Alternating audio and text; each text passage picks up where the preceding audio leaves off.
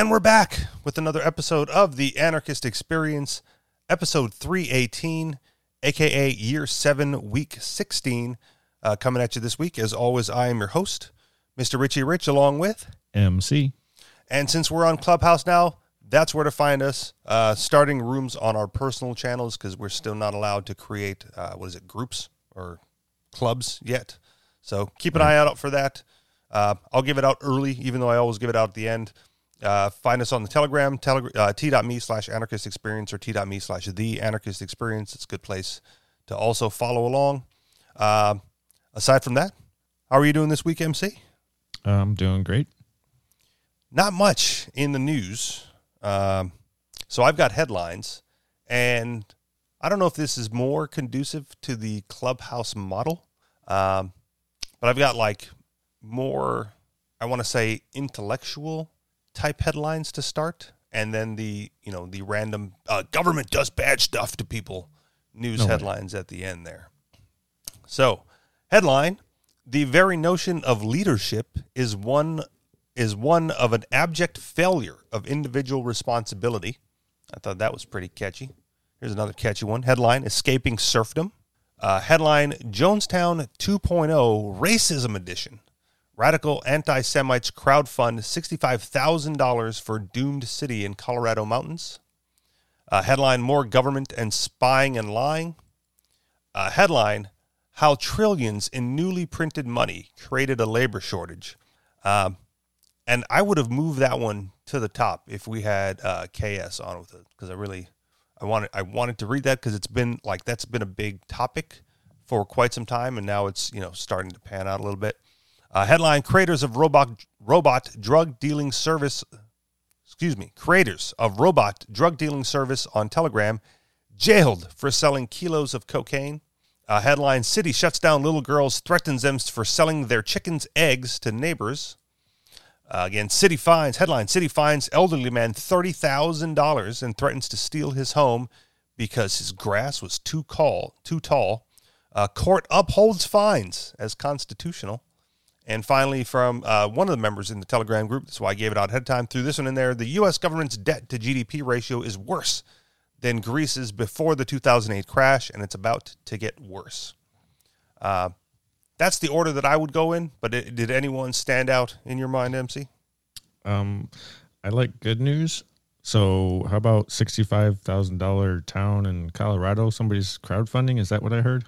You did hear that, and this could be one of those good news, bad news situations, depending on your perspective. So Jonestown 2.0 Racism Edition, radical anti-Semites. See? Might have missed that part of the headline. Radical anti-Semites crowdfund $65,000 for doomed city in Colorado mountains. A band of anti-colonial and racist activists have quote-unquote liberated land high in the Colorado mountains to build a utopian city for minorities. Commenters are expecting a rerun of the Jonestown cult, but with more anti-Semitism. Openly communist, overtly anti-white, and proudly anti-Semitic, the Black Hammer organization isn't afraid of a fight. The group's Twitter account fires off hourly incentives against the cave beast white race it sees as colonizers. And against the Jewish people it accuses of funding the pig departments and prison systems that mass incarcerate and kill us every day, unquote. Bizarrely, the group has taken a fix on Anne Frank, calling the Holocaust victim a quote-unquote bleach demon whose death to them overshadowed the suffering of colonized people worldwide. Black Hammer members have taken part in rallies and protests across the country, but the scant media reports on their activities don't mention the racism and the apparent pathological fixation on Jews. Instead, they praise the quote-unquote activist group for holding vigils for coronavirus victims and handing out masks, food, and clothing to their fellow people of color. But while they've been pushing Farrakhan-style racism on Twitter and getting stuck into charity work on the streets, Black Hammer's members have been stockpiling cash. A GoFundMe campaign organized by the group has pulled in nearly $65,000 since last July. The group wants $500,000 to build a city of their own, with free healthcare, free rent, and no cops. White people and Jews are presumably not welcome. On Monday, the group announced that it had successfully liberated 200 acres of land to build our city, adding that their real-life Wakanda would be, quote-unquote, for colonized people only. Presumably liberated in this instance means bought. Located somewhere in Colorado, the Hammer City site apparently has rich soil as well as one lake and 3 rivers. Black Hammer is not the first American group to buy land on which to build a racially exclusive enclave. White nationalists have previously taken advantage of low prices in states like Montana and North Dakota to set up pioneer Little Europe communities, ethnically homogenous settlements of like-minded whites. But while the racists in Montana and North Dakota bought up fertile land, commenters pointed out that the Black Hammer crew might find it hard to build a sustainable city so high in the mountains. Quote, "May God have mercy on them," one wrote, "for the arid scrubland of one of the most historically inhabitable regions on Earth will not." Rich soil. Siri, how often does it snow at random times during growing season in the Colorado mountains at 10,000 feet? Siri, I don't know what this is. This is like a quote from somewhere. What solar radiation is like at 10,000 feet, and how much does it increase skin cancer risk? How come this land was so cheap?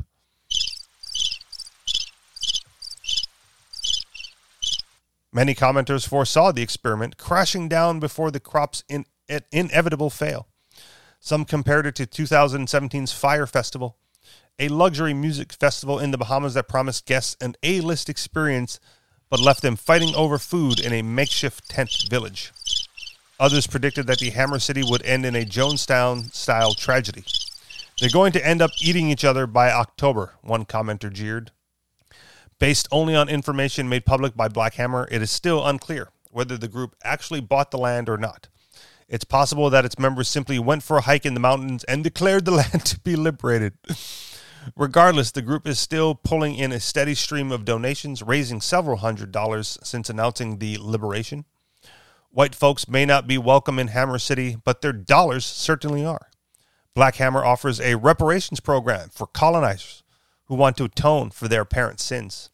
Starting at $40 and ranging up to $199, white people can pay for classes and boot camps that the organization says will help them disunite with your people's worldwide acts of genocide and terror. End of the article. So legitimate market activity, or something else entirely. Your thoughts, MC? Wow, that's kind of interesting.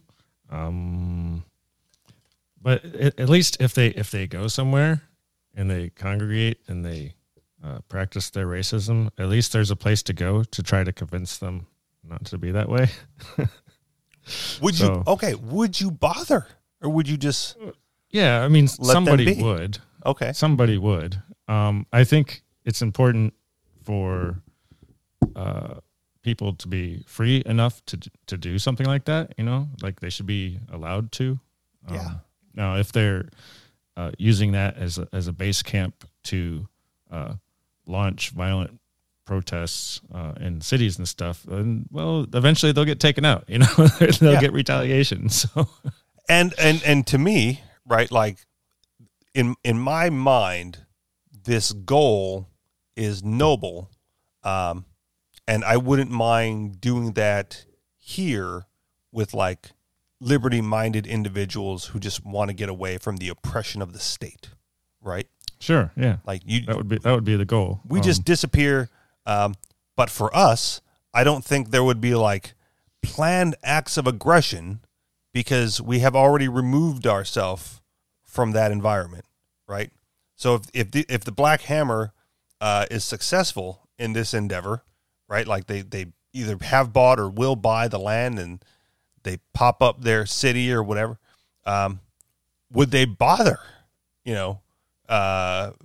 attacking, the whites and the Jews outside of that area? Like, they've established their autonomous zone. They're being left alone for the most part and just be there, right? Yeah. From what it sounds like, they plan on using that as a tool of recruitment and saying, you could have the access to here and we'll, feed you and clothe you, but they expect you to kind of go out and get on the news and stuff. Because that's what they started doing, and that's how they're probably going to keep doing it. But they could just stay in their little commune and live happily ever after, without any Jews around if that's what they want. But likely that's not going to be their end goal.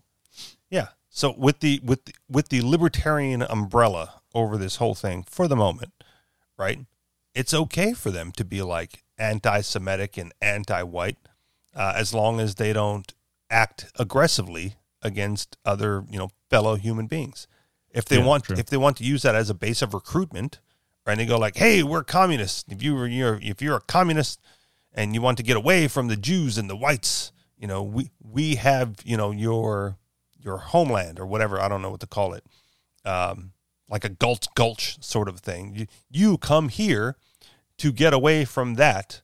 And then, theoretically they would be taken care of, right? As communists purport to do.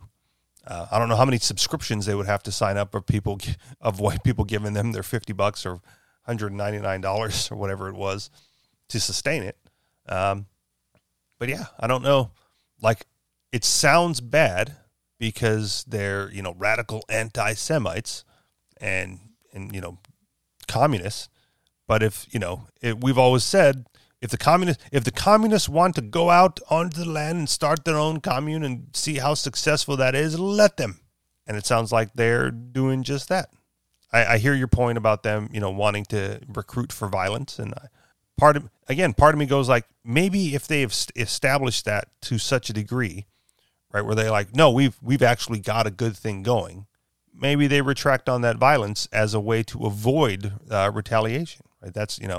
That's how peaceful communities across the globe have done it since the beginning of time, right? And they're like, no, we don't want to fight because fighting is bad for us and both of us, because lives are lost and things are destroyed.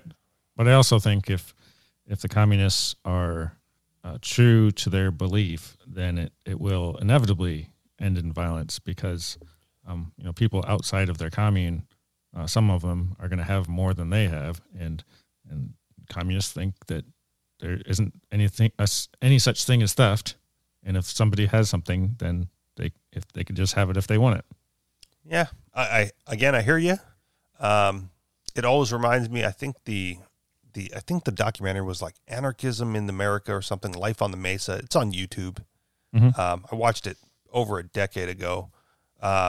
But they're out there and they were interviewing, an older gentleman or whatever. And he's like, "Oh yeah, we got these ANCOMs over here and they sneak in at night and they just take things and scurry off because, they believe that this is all theirs." Right. But the mechanisms by which they perform those acts of liberation, right? Like they sneak in the middle of the night to steal the food, is indicative of the fact that they recognize that there is a danger involved and that what they might be doing is wrong on some moral level. Right. Otherwise, they just do it in broad daylight. Otherwise, you just do it in broad daylight. So so if the Black Hammer, sets up this base of operation and, is then sending out minions or whatever into the towns to, collect their commie goods, I would expect some retaliation. And I don't know how prepared they would be on only 200 acres for that retaliation, right? Like, all of a sudden, the eyes are on them. They'd be, surveilled at some point.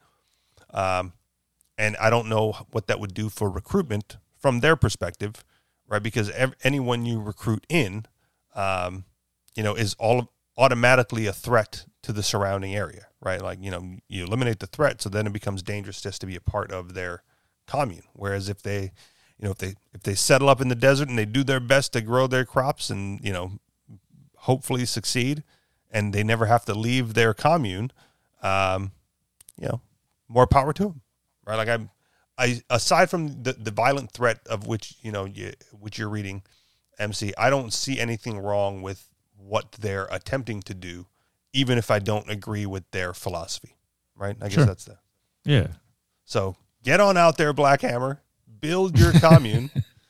Show us how it's done. Show us how it's done. Leave us alone. Oh, here's a real quick from the article. This was a tweet. The reparation scale. So you have the Che level, $40, the Sankara level, $99 minimum, and the Mao level of reparations, which is $199 minimum. So become a recruit of the Reparations Corps, make monthly reparation payments, and contact us to give your skill, possessions, land, etc. as far as reparations. So, I mean, even that, right, seems voluntary to me. I'm just curious though. Once they have been repaired from the reparations, will I be welcome there? I don't know. Would you have been the one repairing them? Like, are you paying your share of your? I mean, I've never damaged anybody, but understood. If they want reparations, and I think Jordan Peterson asked that one time on stage. He said, exactly how much do I owe so I can just get it over with and not have to be bothered by this comment anymore, you know? And yeah, they don't have a number for that. They don't know. They just want, you know, and that's, again, another problem with the communists is they're resentful and it's never ending. Right. So if you were serious about that, I would suggest that you ask them, you know, what it would be. So that you can just get it over with. No, I mean, I already know the answer, but yeah. But my other question is, why would you want to go there? Like, what do you think they would be offering you? The only reason I'm asking the question is because I want them to be forthright with what they're trying to accomplish, okay. and I think communism is a scam to begin with. So, all right, let me read you briefly this Mao level. $199 minimum. So this is what you get when you sign up for this. This is also from the same tweet.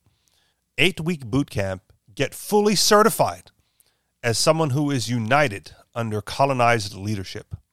By completing this level, you'll get the chance to provide your skills to the organization and be an active recruiter to make sure that other people are continuing to pay reparations and support the masses of poor and working class colonized people.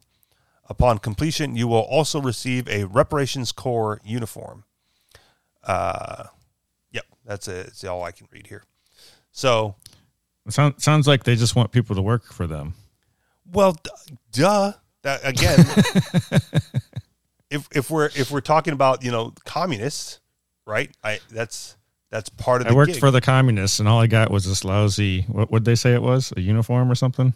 The Reparations Corps uniform. Yeah. Yeah. So, and so again, right? Like they're going to be purchasing this land. However, they're going to need people to work the land. And I guess presumably they want this role reversal where you, as a white person, signs up for this reparations. You're going to be there for 8 weeks of this boot camp of you know, something or other. But then provide your skills to the organization. I don't know what that is, right? But one of the sign up things probably doing whatever the hell they want you to do. Well, but if you're an IT guy, man, I don't know how much, you know, IT support they need. Well, they need recruitment people, and IT, you can easily move that into recruitment. I think they need farmers first, right? If they're I don't think they're thinking about actually working, you know?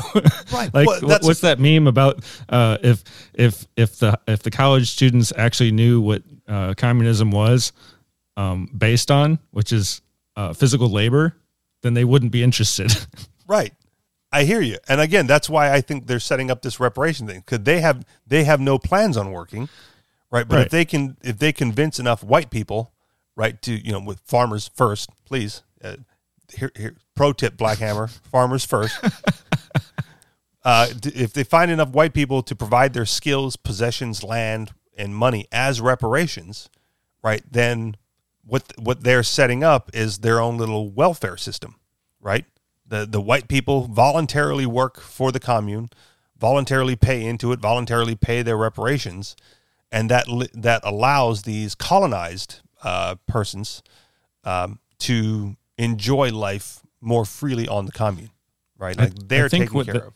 I think what they believe is that there's just never-ending money from white people that will just flood in, and they won't have to worry about anybody actually working or telling people to work. It's just about getting the donations so they can build on this property, and that's about it. I mean, again, I hear you, and then I go like, they have no idea how to set prices because, honestly. No, they're not worried about that. They're just going to get the money and then go into town and buy whatever the hell they need. I hear you. But okay. So, but if I give them $199, right, for this Mao level reparation package, there's an 8-week boot camp, right? And it's designed to train people how to recruit and get more. It's a pyramid scam, basically. Sure. But with this but I'm paying for this 8-week boot camp. Like I'm buying a service that they then have to provide. I don't know what's covered in this 8-week boot camp, but I've spent more. I'd hope they feed you, but probably not. Yeah. Well, I guess my point is I've spent more money for shorter classes, right? You know what I mean? Right. This seems cheap for 8 weeks worth of knowledge and information, depending on the topic of whatever they're covering. So, well, it might be cheap, but it might just be someone yelling at you for 8 weeks, telling you how bad of a person you are. Well, and again, presumably I'm free to leave, right? I mean, that's presumably. Otherwise, they have a much bigger case on their hands. But presumably, I'm able to leave, and I go like, okay, so this was $199 spent to get a story as a journalist or podcaster, clubhouser, radio talk show. I was like, all right, $200. Let's see what's actually going on for $200. And I'll even like wear my Reparation Corps uniform on air. We'll have to follow up on that. I doubt either one of us are actually going to take the time out of our day to do that. But no, because you got to take 8 weeks. There's no way I'm taking 8 weeks. That's Well, I mean, you could go for the introduction class, stay a day or two, and be like, all right, peace out. Yeah, maybe we'll see. And I have no business in Colorado. We have friends in Colorado though. We should recruit them to check this thing out. Yeah. All right, moving on. Sure. All right. So from communism, I guess we'll go this route. Escaping serfdom. The concept of government is that people grant to a small group of individuals the ability to establish and maintain controls over them. The inherent flaw in such a concept is that any government will invariably and continually expand upon its controls, resulting in the ever-diminishing freedom of those who grant them the power. When I was a schoolboy, I was taught that the feudal system of the Middle Ages consisted of serfs tilling small plots of land that belonged to the king or lord. The serfs lived a meager life of bare subsistence and were subject to the tyranny of the king or lord, whose men would ride into their village periodically and take most of the few coins the serf has earned by their toil. The lesson I was meant to learn from this was that I should be grateful that in the modern world I live in a state of freedom from tyranny, and as an adult, I would pay only that level of tax that could be described as fair. Later in life, I was to learn that in the actual feudal system, some land was owned by noblemen, some by common men. The commoners typically farmed their own land, whilst the noblemen parceled out their land to farmers, in trade for a portion of the products of their labors. As a part of that bargain, the noblemen would pay for an army of professional soldiers to protect both the farms and the farmers. Significantly, unlike today, no farmer was required to defend the land himself, as it was not his. There was no exact standard as to what the nobleman would charge a farmer under this agreement, but the general standard was 1 day's labor in 10. This was not an amount imposed or regulated by any government. The nobleman could charge as much as he wished. However, if he raised his rate significantly, he would find that farmers would leave and move to another nobleman's farm. The 10% was, in essence, a rate that evolved over time through a free market. Modern serfdom.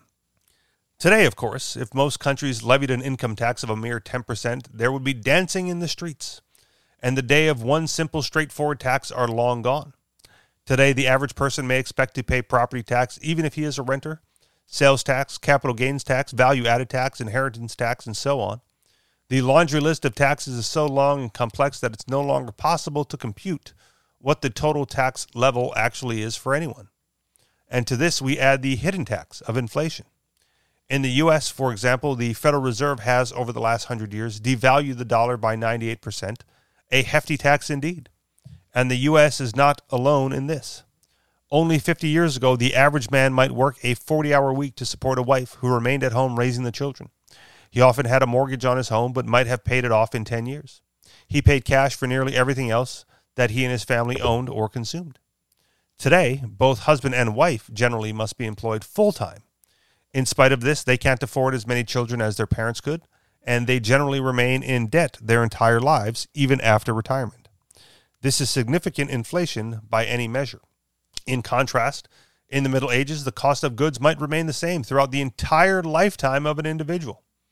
In light of the above, the 10% that was paid by the serfs is beginning to look very good indeed. However, the great majority of people in the first world are likely to say, "What can you do? It's the same all over the world. You might as well get used to it." Well, no, actually it's not. There are many governmental and economic systems out there, and many are quite a bit more serf-friendly than those in major countries. Countries such as the British Virgin Islands, the Cayman Islands, Bermuda, and the Bahamas have no income tax. Further, some have no property tax, sales tax, capital gains tax, value-added tax, inheritance tax, and so on. So how is this possible? The OECD countries state that it is largely accomplished through money laundering, but this is not the case. In fact, low-tax jurisdictions are known to have some of the most stringent banking laws in the world. The success of these jurisdictions is actually quite simple. Most of them are small. They have small populations and therefore need only a small government. Yet each jurisdiction can accommodate large numbers of investors from overseas. This results in a very high level of income per capita. But unlike large countries, the money that is deposited or invested there is overseas money, so it is not captive. Investors can transfer it out overnight if need be. So even if the politicians are no better than those in large countries, generally they are of the same ilk, they're aware that, like the noblemen of old, if they attempt to impose taxations, the business will dry up quickly. In fact, such a free market dictates that the jurisdictions keep on their toes and keep trying to outdo their competitors by being more investment friendly. Therefore, the politicians in these countries who might be only too happy to promise entitlements to their constituents, then tax them to the hilt in order to pay for entitlements, are kept restrained by their own system. Are there downsides to living in a low-tax jurisdiction? Yes. As most of them are small, but require a very high standard of living in order to attract investors, they must import virtually all goods needed by residents. This means a higher cost of all goods as compared to the cost in a country that produces such goods. However, the wage level is also higher, which tends to balance out the equation. But there are also upsides. Those who move to such a jurisdiction find that after the first year there, when the basics such as cars, televisions, etc. have been paid for, all further income has been saved from taxation is beginning to get deposited in the bank. At some point, the deposit level becomes great enough that investment becomes advisable. And as a low-tax jurisdictions tend to be naturally prosperous, there is generally no limit to the opportunities for investment within the jurisdiction. There is a further benefit to living in a low-tax jurisdiction that tends to become apparent over time. Any government that depends on major investments from overseas parties must, of necessity, be non-intrusive and non-invasive. Such a government stays out of the people's business, eschews electronic monitoring, and most certainly is not given to SWAT teams crashing down doors for imagined wrongdoings. Benjamin Franklin famously said, "Nothing can be said to be certain except death and taxes." And he was correct. But the level of tax can vary greatly from one country to the next, and just as important, the level of government intervention into the affairs of its citizenry varies considerably. In a country where the level of tax is low, the quality of life is generally correspondingly high. 1,000 years ago, noblemen from time to time became overly confident in their ability to keep the serfs on the farmland and demanded taxes beyond the customary 1 day's labor in 10. When they did, the serfs of old often voted with their feet and simply moved. Today, this is still possible. End of the article. Oh, wait, one more. If the readers presently contribute more than one day's labor and tend to his government, he may wish to consider voting with his feet. All right, there you go. End of the article. So we talked a little bit about moving, to Puerto Rico, I think on last week's show. Yeah, there's probably better places outside the U.S. Bahamas, I brought up the other day. Yep. But some people are going, I can't remember if it was Peru or Portugal, but some other places. It may be Portugal. M has a friend who's moving or is planning on moving to Portugal. And I will say this. This is like one of the oh shit moments for me, like living on the East Coast. It's a more feasible vacation or flight to then go visit her friend in Portugal than it is to fly home to Hawaii. Right. Like it's like Portugal's like a 4.5 hour flight. Like Hawaii's 11. I go, oh shit! Like Europe, a vacation to Europe is now like on the table. Should we want to, right? Mm-hmm. Rather than all the way home because it's just so goddamn, such a long flight and so not worth it. Yeah, and then there's I don't know. How are the prices for the flights? Because I know like Hawaii, they try to punish tourists, right? So flights are probably have extra taxes on them. Yeah, that might be true. I don't know how low they get. Right now, if they start allowing unvaccinated American tourists back, it might be low now. When we were still in Hawaii, at one point, M had suggested, like, because she, followed some travel blog or whatever, and it was $200 round trip to Paris. So it would cost us like $400 to go to France. I go, okay, that's great, but that's like one expense, right? That is just the flight. So right. in my mind, it can be as low as, a couple $100 for the flight itself. But I'm talking more about the convenience factor as opposed to the financial expense, right?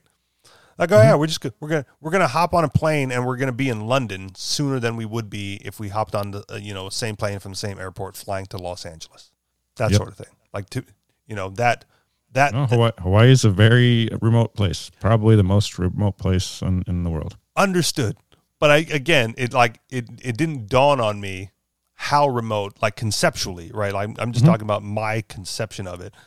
I went, oh shit, I can't believe we're that close, type of a thing. Neither here nor there, but it also means, moving. If we were to move again, which is very unlikely at this point, like I'm fairly settled in to New Hampshire at this point.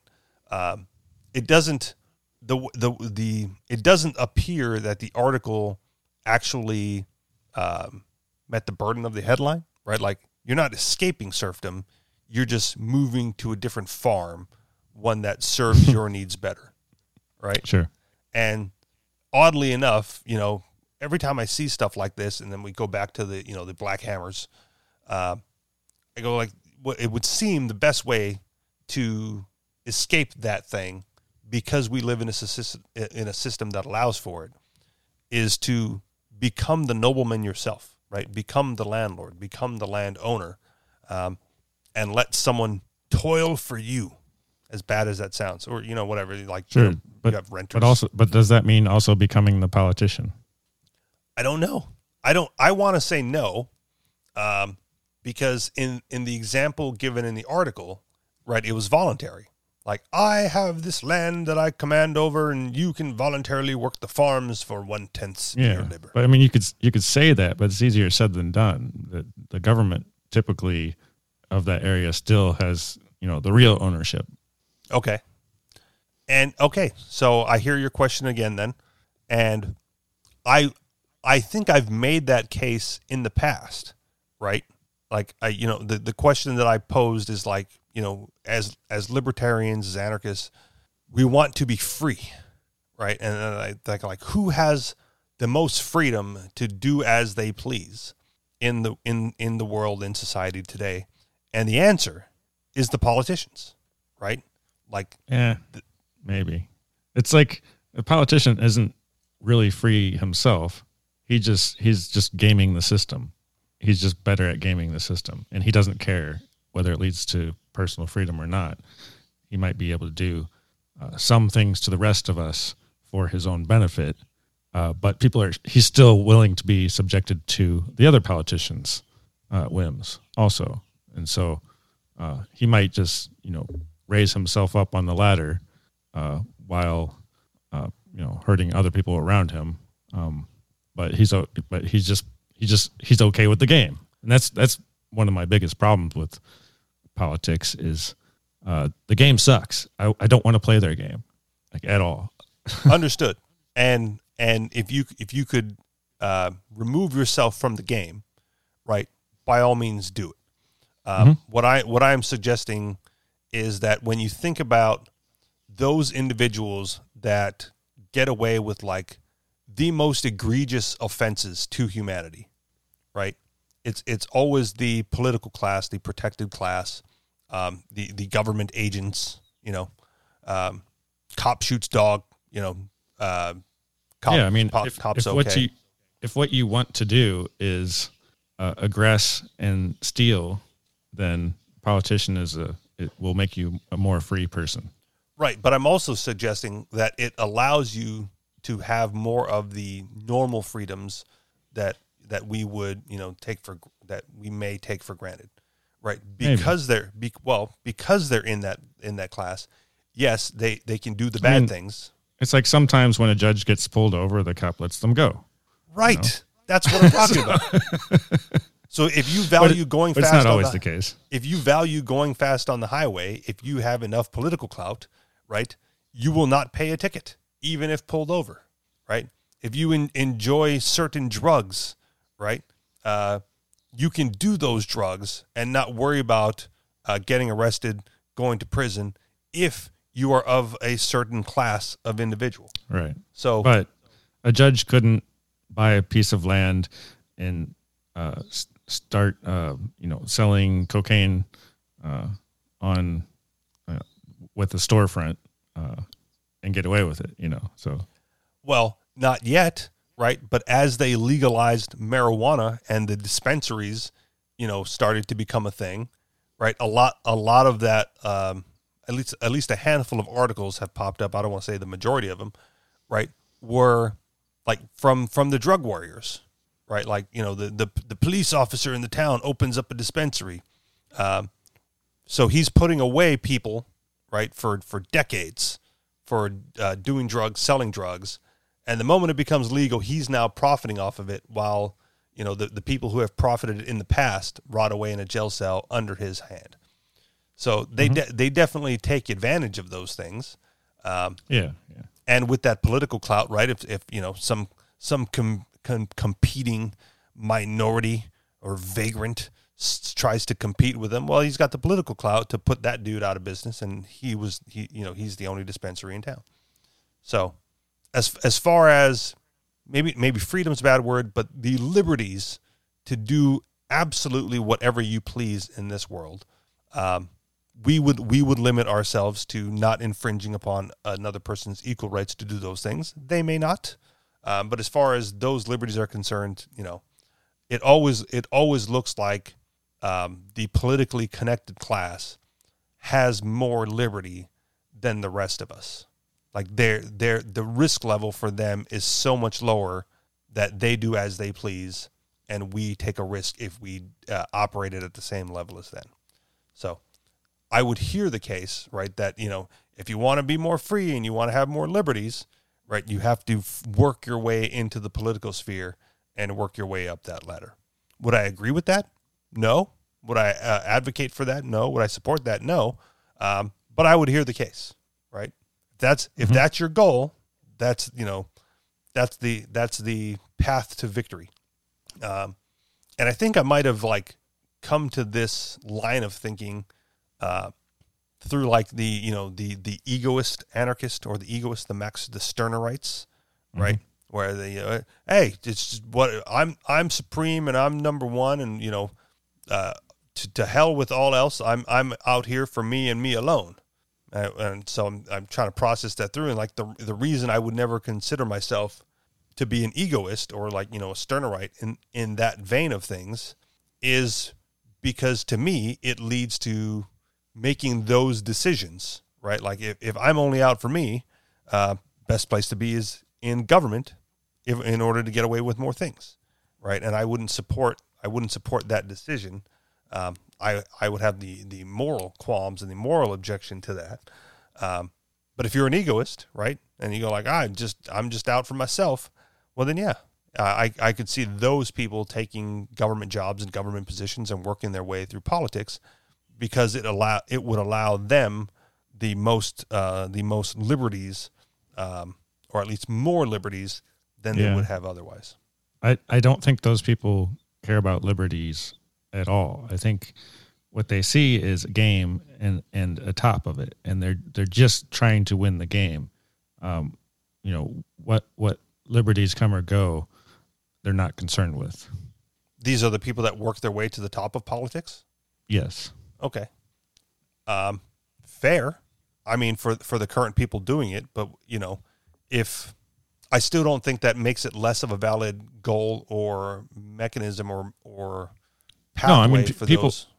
People have their own desires but I want to make a separation between people who are doing things solely for themselves and their ego, and a libertarian who cares about liberty for themselves and for others. Oh yeah, I would definitely.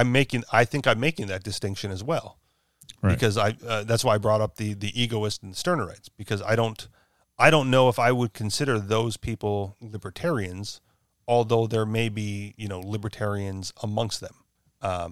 Because again, to go all out for yourself, I think that leads to the structure of statism, and I don't think that libertarians would support that. So that's where I draw that line.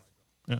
So most I would say that most libertarians are not egoists because they're seeking those liberties and those freedoms for everybody, and I would suggest that the egoist does not care. Right. Yeah. Okay. So we're on the same page. Anything else with getting out of serfdom? No, good luck. All right. Let us go to this headline then. We have KS listening in on the Clubhouse, but he has not raised his hand to join. So I don't know if you want to participate, KS, you put your hand up there. There we go. Invite. Well, I didn't have anything to say as such, so I didn't join in, but I'm glad to be a participant. Love this session. I had some conflicts this morning with other things, so not a problem. Join late. This is the beauty of the Clubhouse presentation that we're doing now, is you can come and go as you please. The reason I was hoping you would join us is because I'm going to do a different article than I would have since you are here, because this is one that I think you might be able to add some value to the conversation, and I kind of want to just bounce it off of you personally. And I'll read you the headline, and then I'll briefly talk about the concept in general, and then we'll get into the article here. If you're up for it. You up for it? Sure. All right. Sure. So the headline is How Trillions in Newly Printed Money Created a Labor Shortage. And there has been a handful of articles and complaints and concerns over the last couple of weeks about this labor shortage, and the general the two arguments that are being raised is from the business owners who are unable to find workers willing to work. They're like, well, of course no one wants to work because the government's giving out free money, right? If you give out these unemployment checks, then people are going to take the unemployment and they won't want to come to work. And I hear that and I go like, well, that's valid, right? And then the other side of it is, well, maybe if you paid them enough, right? Maybe they'd be willing to get off their ass and come to work for a reasonable wage. And I respect that argument as well. I know there's some intricacies in there, but that's what I hear. I see both sides, which is why I kind of wanted to have this discussion with you. But let's go through this article. This is, again, one of many on this topic. And this one specifically is, how the newly printed trillions of dollars have an impact on this, and then I'll get your thoughts. KS. All right. If you're tired of binge watching Netflix, there are likely a few restaurants in your neighborhood who would love to hire you. A job might help relieve the boredom. On the other hand, why work when you can just be one of the more than 6 million former workers now collecting pandemic unemployment insurance? Those millions are in addition to the 3.6 million former workers collecting ordinary unemployment insurance. For many workers, these benefits now total $300 per week. In March, President Biden extended the program until September. And then there are the many millions more who have recently received a piece of the third round of stimulus payments. All three bailouts combined to a total of $460 billion in checks mailed out to Americans. So it shouldn't be an enormous shock when we found out that many employers are having trouble finding workers. One McDonald's restaurant is offering bonuses just for showing up for an interview. One eatery is offering a $400 sign-on bonus. Nor is it just the service industry that can't find workers. Construction employers are reporting shortages, as are trucking operations. The NBC affiliate out of Green Bay, Wisconsin, reports that the price of gas may increase because so few tank trucks drivers can be found. The problem is a lack of qualified drivers.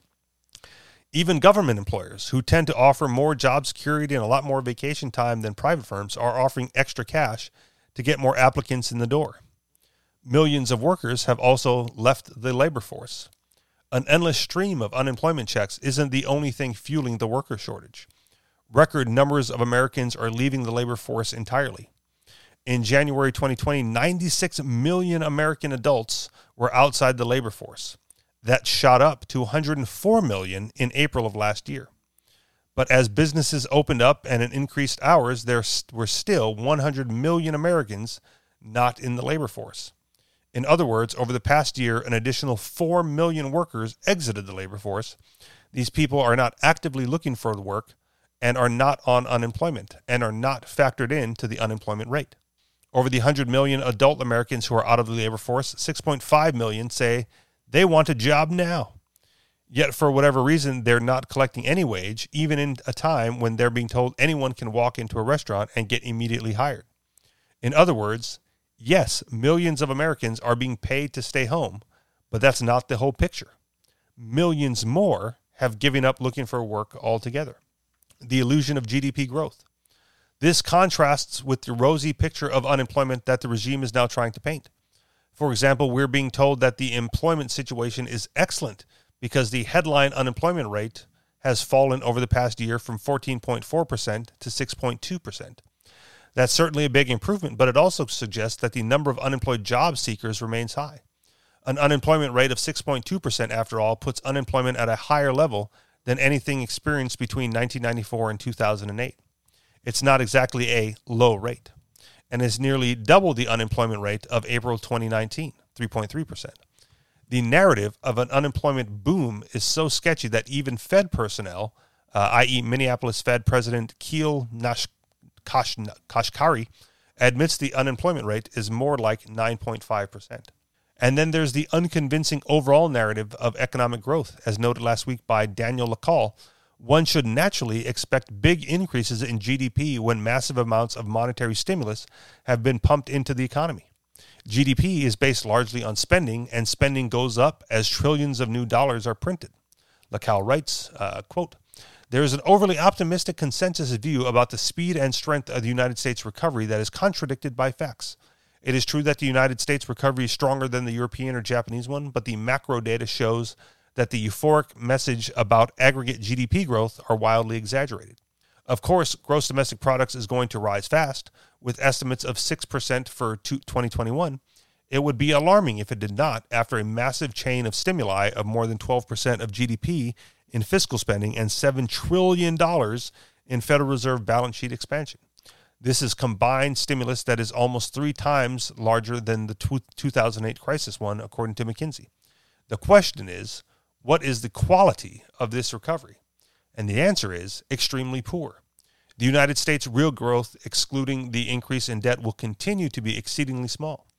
No one can talk about a strong recovery when industry capacity utilization is at 74%, massively below the level of 80% at which it was before the pandemic.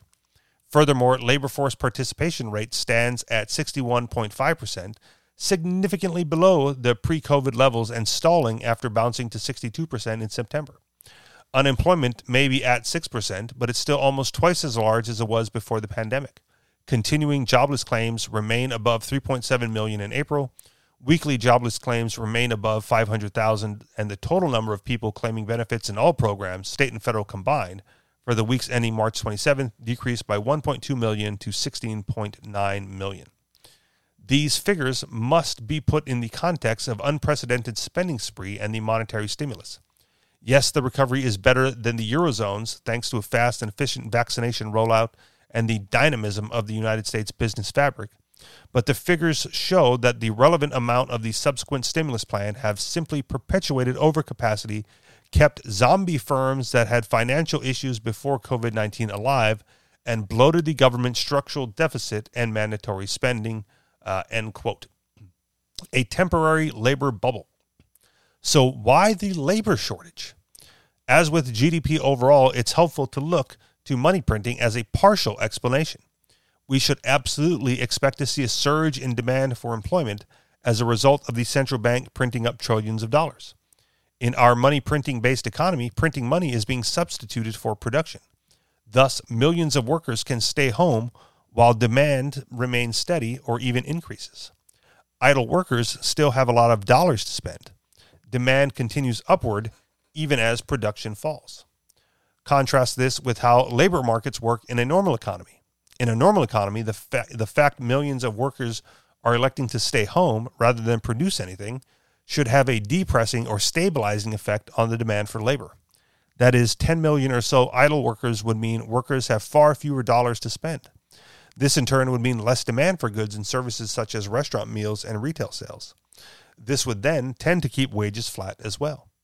As Say's law reminds us, production must precede demand in a functioning economy. It is the act of producing goods and services which produces the income necessary to increase demand. So what are these prospects for the labor bubble? In the short term, we can hazard some guesses about what happens. Demand is likely to continue increase, as is price inflation. As Warren Buffett recently highlighted at a shareholders meeting, quote, "We are seeing a very substantial inflation. We are raising prices. People are raising prices to us, and it's being accepted," end quote.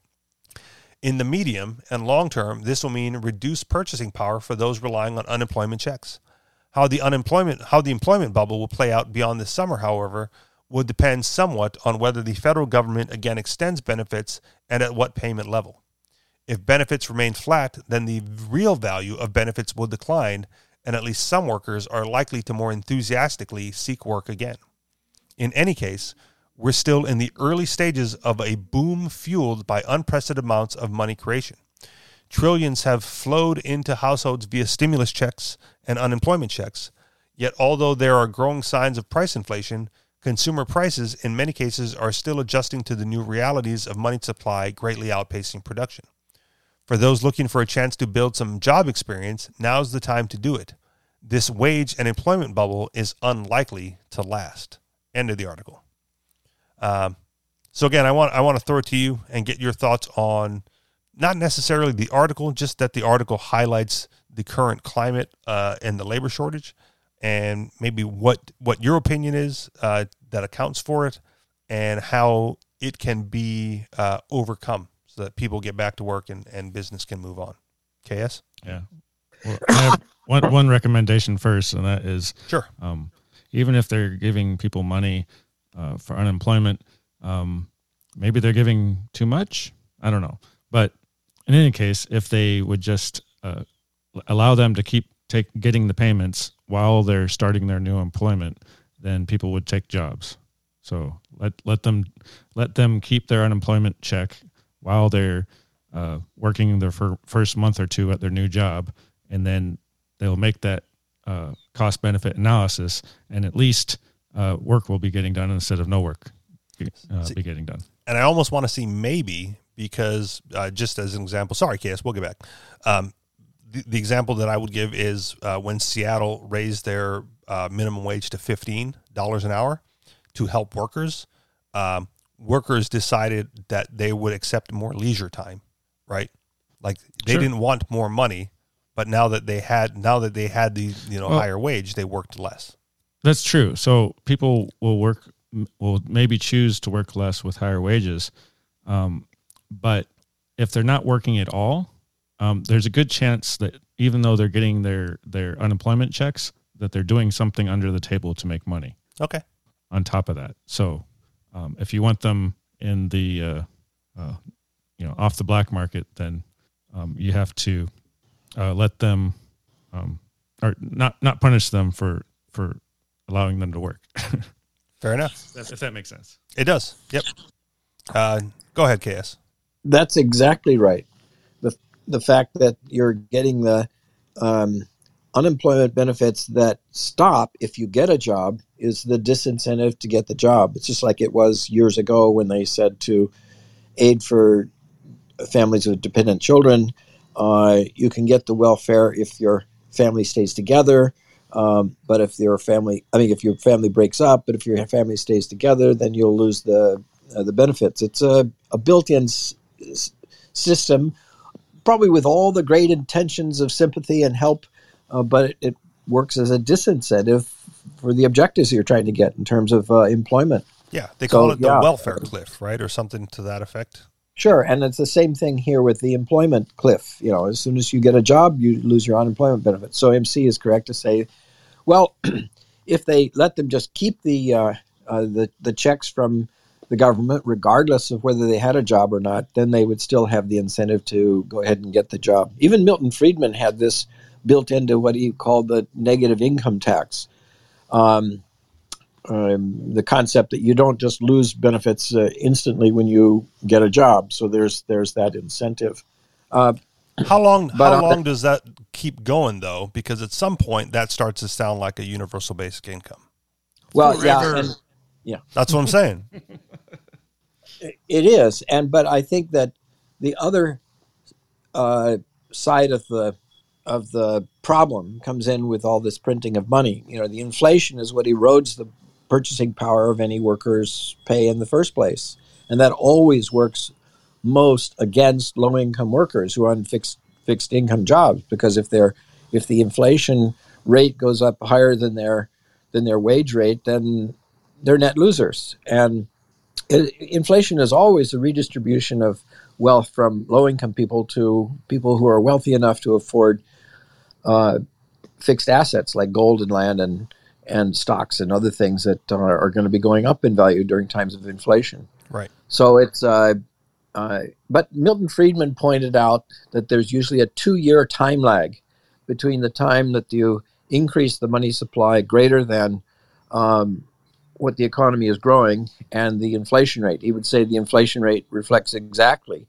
the difference between the growth in the money supply and the growth in the goods and services, in which case I would, by his projection, within a year, because they started this a year ago, right, within a year, we could expect hyperinflation, which will devastate the low-income people in this country and probably drive a lot of companies and businesses not to try and hire here, but to move abroad, to some place where wages are going to be lower anyway. So that'll further hurt the productive capacity of this country. Now, I want to go ahead. Yeah. No, finish. One last thing that came to mind too. Unemployment rate only measures the workforce. But if your workforce diminishes because people drop out of the workforce, you can have a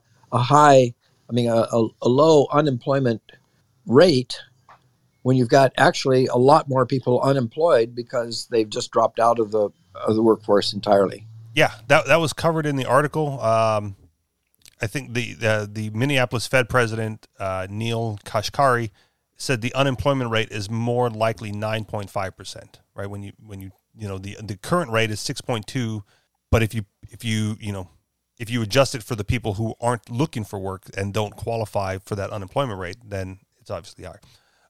Yeah. Now, the question I want to you threw out the term hyperinflation. And I hear that term a lot. I've heard that term, just about ever since I started, learning about the philosophy of liberty. I'm sure I heard it in school with, Weimar Germany and whatnot, but, like the American dollar is going to crash. Are you honestly predicting it within the next year? Because it seems like a hyperbolic term that gets thrown out quite a bit. Like, do you really foresee that? Well, under normal circumstances, yes, but then one could have expected that same thing with the Great Recession back in 2008, because they printed up a whole lot of money. But what they did with it was that they purchased the zombie debt. And that's what Japan did 20 years before. And I would say that, 15 years before that. And in a way, that was the malaise of Japan. The government, if they just printed that money and allowed it to be spent, as seems to be happening now, then it can generate this huge rise in prices. But if they use it simply to buy up bad debt from their favored businesses and banks and companies like the Chrysler or whatever that they don't want to have go bankrupt, and then the Federal Reserve Board just holds those assets, then basically it may not lead into inflation, but it means that all of those assets, those debts, become non-performing assets or poor-performing assets. And so that's what happened after the last recession, I think. And for the future one, well, they're doing both, but I think this time we could well have inflation. Now, when I say hyperinflation, it means much more than usual. I think we had something close to that back in the late 1970s when we had inflation that was up around 12%, even up to 20%. But I mean, when the real scare stories are of, Germany after World War I and Zimbabwe and Yugoslavia and so on like that, where you had Venezuela currently thousands of percent inflation, and I think those things are possible. But I'm horrible at predicting things, so I won't. Okay. I would just say that it's a potential. That's fair. Now, aside from doing this lovely podcast, I am like the average worker, right? Like I have a couple of different jobs, one primary and a handful of secondary sources of income. The shortages across the board have me concerned, because coupled with the inflationary monetary policy, coupled with, the experience and the knowledge, that wages are the last thing to rise when everything else goes up. I have recently become very concerned with all of this nonsense, right? I'm like, well, do I ask for a raise now to try to get ahead of it? At the real quick interjection, at the beginning of the pandemic, right, last year, or sort of like close to the beginning, but not the very beginning, there was a restaurant here that had, closed down. Like, it's our normal weekly hangout spot. And at one point there was going to be like a meeting held to see what's going to be done about this. The secret, the traditional secret New England meeting in the pubs and the churches and whatever. And we're going to have this secret meeting. And the restaurant was going to like provide food and beverage for it. But the guy couldn't get anyone to show up for work, during the pandemic.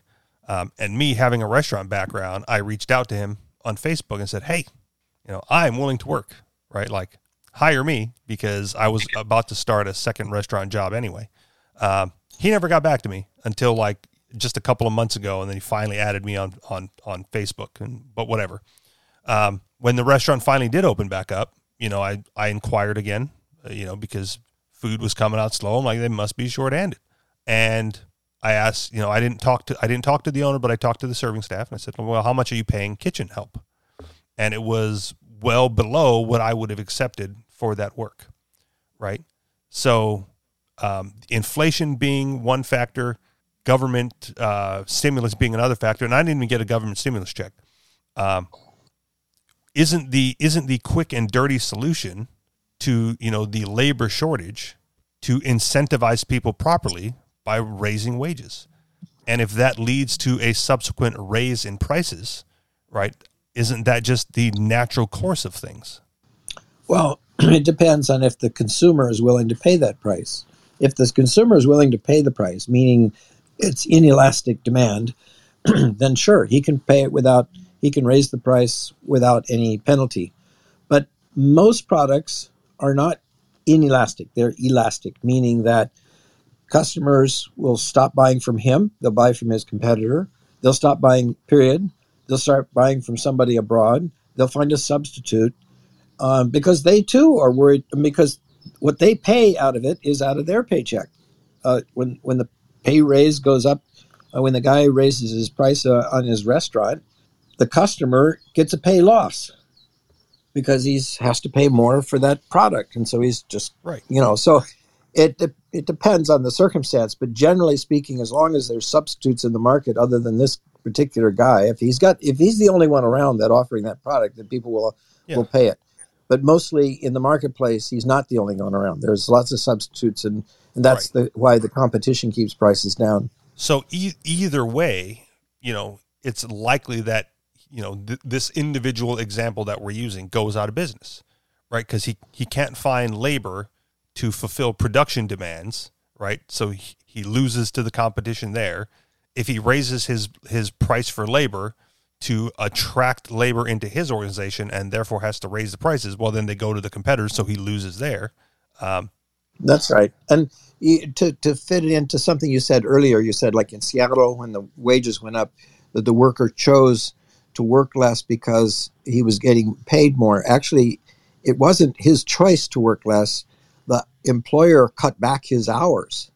He was not allowed to work as much as before because the employer was pressed by have to keep his costs down. I don't know if that was 100% the case in the Seattle example. I've read articles where the employer was now in a labor shortage as well, because the workers he had said like, well, I was making $300 a week working 40 hours, and now I'm making $300 a week working 20 hours. I'm going to go to the beach for 20 hours, right? Like that. Yeah, but he could make that up by expanding the hours of another worker who's willing to work more. Right. There was a presentation by the think tank that did the study of the Seattle minimum wage raise, and they said the hours were cut. Now, maybe it just means there were fewer hours. I don't know on whose side it was, but my guess is the employer, if one employee says I'm going to take more hours off, the employer will just say, well, we'll expand the hours of another worker who wants to stay. Okay. That's fair. I'm sure that happened as well, but I am also confident that I've seen reports that said like they were choosing not to.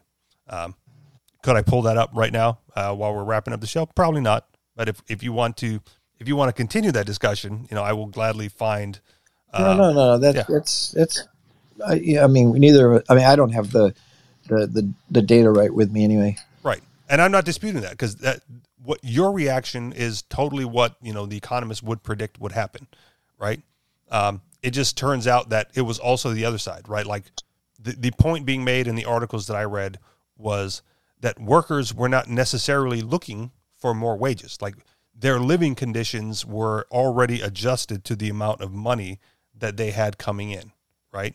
It's not like they're like, oh my God, I wish I had more money, to make ends meet. It was, I can now make the same amount of money in half the time. I'm going to do more leisure things, right? That was part of it. It could also be this. If you're a worker who's got your hours cut, it doesn't necessarily mean they go off to the beach. It could be in Hawaii. It means you've taken up a second job to try and make up for the lost hours. Yeah. And all I'm saying is the articles that I read said that they were picking up more leisure time. Because their hours weren't being cut. They were choosing to work less hours in order to have more leisure time. And the point of the article was that they do not need more wages, right? Like it's not like they were underpaid workers. And the evidence we have that they were not underpaid workers is that they're choosing leisure time instead of higher pay. Okay, there's one other thing to take into consideration. If an employer, regardless of, if the employer says, well, I'm going to hire people for less hours. Now, the study said that the overall worker was not getting any more money than before, but working fewer hours. What is working fewer hours to do the same work as before? That means you're working harder. You're covering for other people that used to be, there used to be more workers doing it. Now there's fewer workers in at the shop. That means you're working a lot more intensely to cover for those who didn't. And it also means a division between those with skills to operate the machinery and equipment that's going to be replacing workers, and the worker without the skills is most likely to get laid off. So instead of going to the beach, he has to go to a school to try and get the training to fit him up higher, and which means he has to pay tuition to that school, or somebody has to pay tuition. So there's a lot of things that happen when you cut the hours. Yeah. And again, from the articles that I read, those things could have happened later, but that was not the initial response to the to the rise in wages, right? Because in that case, they could have chosen to stay and work the more hours if it was availed to them, right?